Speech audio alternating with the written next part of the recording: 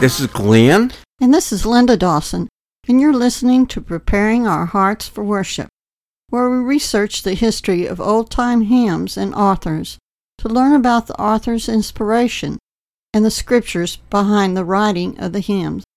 Today we are looking at Footsteps of Jesus, written by Mary Bridges Kennedy in 1871. Sweetly, Lord, have we heard thy calling? Come, follow me. And we see that thy footstep falling lead us to thee. And the refrain goes, footprints of Jesus that make the pathway glow. We will follow the steps of Jesus where'er they go. Though they lead o'er the cold dark mountain, seeking his sheep, or along Shalom's fountain, helping the weak. If they lead through the temple holy, preaching the word, or in homes of the poor and lowly, serving the Lord. Then at last, when on high he sees us, our journey done, we will rest where the foot of Jesus end at his throne. Mary Bridges Kennedy was born in Fall River, Massachusetts, on January 18, 1826. She was the 11th of 13 children born to William and Susan Luther Kennedy. As a young woman, she married Albion King Slade, and the couple had at least 4 children. She's well educated and became a minister's wife, a teacher, and a poet. She was assistant editor of the New England Journal of Education. She also wrote hymns, Sunday school materials, and books on education, primarily used for training teachers. She authored a children's magazine, Wide Awake.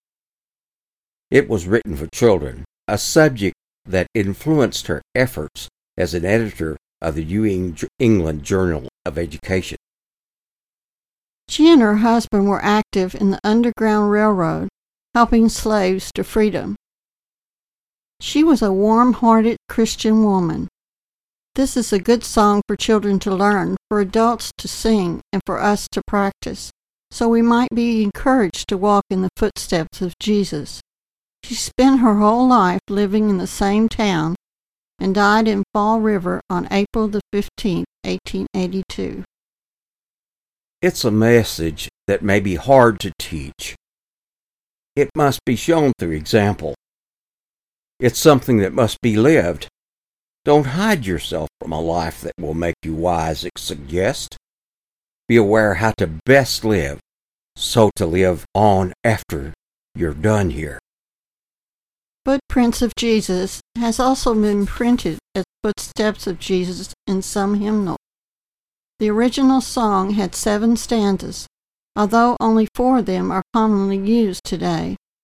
Asa Brooks Everett provided the melody for the hymn. This song discusses what following Jesus entails. Verse 1 tells us that footsteps of Jesus are steps meant for example. Sweetly, Lord, we have heard thee call. Come, follow me. And we see thy footsteps falling lead us to thee. The means that we hear Jesus calling today is through the gospel, as we read in 2 Thessalonians 2:14. Yet by means of the gospel, he still calls us to follow him as he did the apostles of old, read in Mark 1:16-17. Peter tells us that Jesus left us an example that we should follow in his footsteps, 1 Peter 2:21-22. Verse 2 tells us that footprints of Jesus are steps of helping others, though they lead over the cold, dark mountains, seeking his sheep, or along by Siloam's fountains, helping the weak. Jesus told the story of the Good Shepherd who went through the cold, dark mountains, Matthew 18:12. The purpose of the shepherd was to seek his sheep, found in Luke 15:4-5. Jesus himself went by Siloam's fountains to help men see, found in John 9:1-7. Verse 3 tells us that the footsteps of Jesus are steps of proclamation.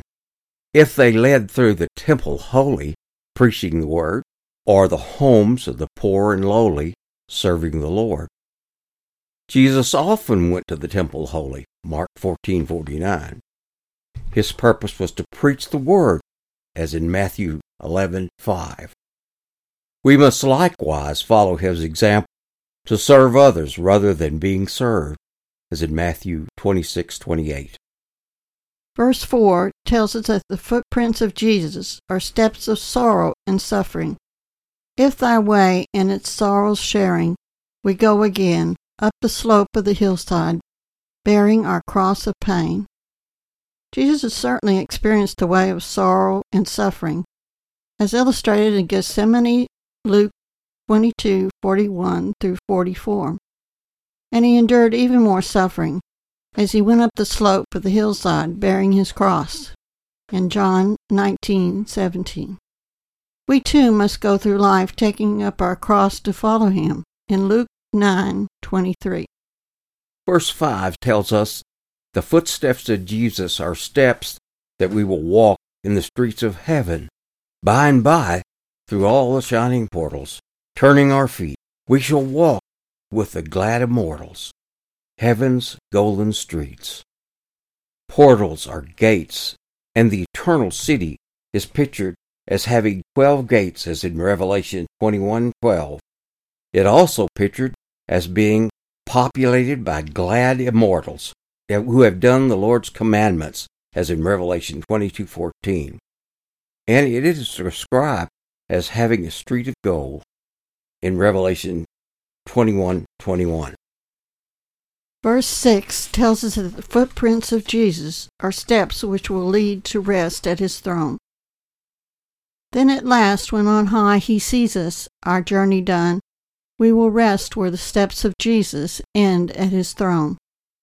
When the Lord returns, we shall see him as he is, and he will also see us. 1 John 3:2. Even before then, if he tarries, our journey will be done when we pass from this life in death. Revelations 14:13. But either way, the promise of Jesus is that those who follow him here will sit down with him on his throne, just as he sat down with his Father on his throne. Revelations 3:21. Finally, the chorus states our desire to follow the steps of Jesus, footprints of Jesus, that make our pathway glow. We'll follow the steps of Jesus where'er they go. Mary Slade wrote something that expressed her beliefs in the way she lived in 1871. Not much is written of her, except she was a caring, loving Christian, a personality that reflected her character. You can see she must have struggled with her life of kindness, a condition that she shared in the words she wrote. She wasn't wearing rose-colored glasses, admitting that helping the weak and serving the poor and lowly came hand in hand with weeping and cross-bearing. But we can see that she was keeping her goal, the goal of any Christian, in mind. Following him meant going through valley, sure, but it also brought her a heavenly reward, a fact that was important to Mary as she wrote the final 2 verses. Whatever specific circumstances were at work in her life in 1871, Slade's message was twofold. Serving him by taking care of others might be distressing, but that's the path to him and to lifelong eternal happiness. Being a minister's wife must have helped her, hearing the message constantly, perhaps even daily. Combining this role as minister's wife and his ear with her training as a teacher and skill as an editor gave her the capacity to tell us how she was spurred to follow her Lord. Maybe this is a message that she herself was becoming more and more conscious as a life she longed for in heaven. I began my walk with Jesus 68 years ago. I wish I could say every step I took was in his steps, but I cannot. As I think back over the year at the times I have strayed off the path, going on in my own direction, my heart breaks. It breaks for the Lord I abused His great sacrifice. I flaunted His forgiveness. Not that I was a murderer or a thief, but there were times I had anger in my heart, and times I wished I had things that I didn't have. I think my example was at times was less than I knew it should be. As I get older and more mature, things have changed for the better. But as I compare it to this great example, I pale in comparison. Despite myself, He has never left me. He has kept His promise to me. He draws me to Himself. I think today I look more closely for those steps of Jesus. I long to be close to Him, know and feel His presence. Just now, I know He's right here with me. I'd like so much to introduce Him to you. He is as close to you as He is to me. Take this moment right now. Trust and receive His love for you. Ask for His forgiveness for you ignoring Him for your own personal interest. Invite Him into your life. Let Him show you things you never knew about. Find His joy, His peace, His love, His rest. Let Him take control of your life. Let's listen to Glenn play Footsteps of Jesus.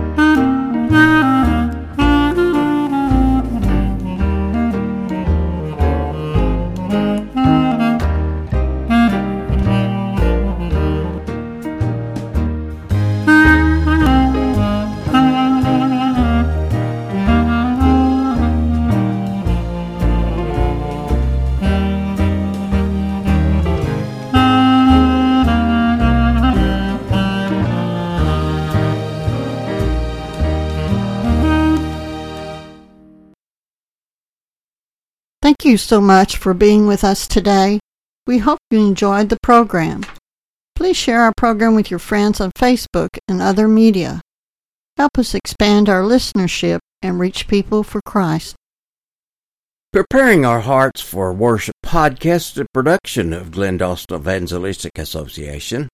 We're a 501c3 nonprofit organization here in Lexington, Kentucky. If you'd like us to play one of your old-time favorite hymns, just let us know on social media. And you can listen to our music on the web via your favorite music streaming application. And remember, you could just ask Alexa to play our podcast. We'll say goodbye for now, and we'll see you next week on Preparing Our Hearts for Worship podcast.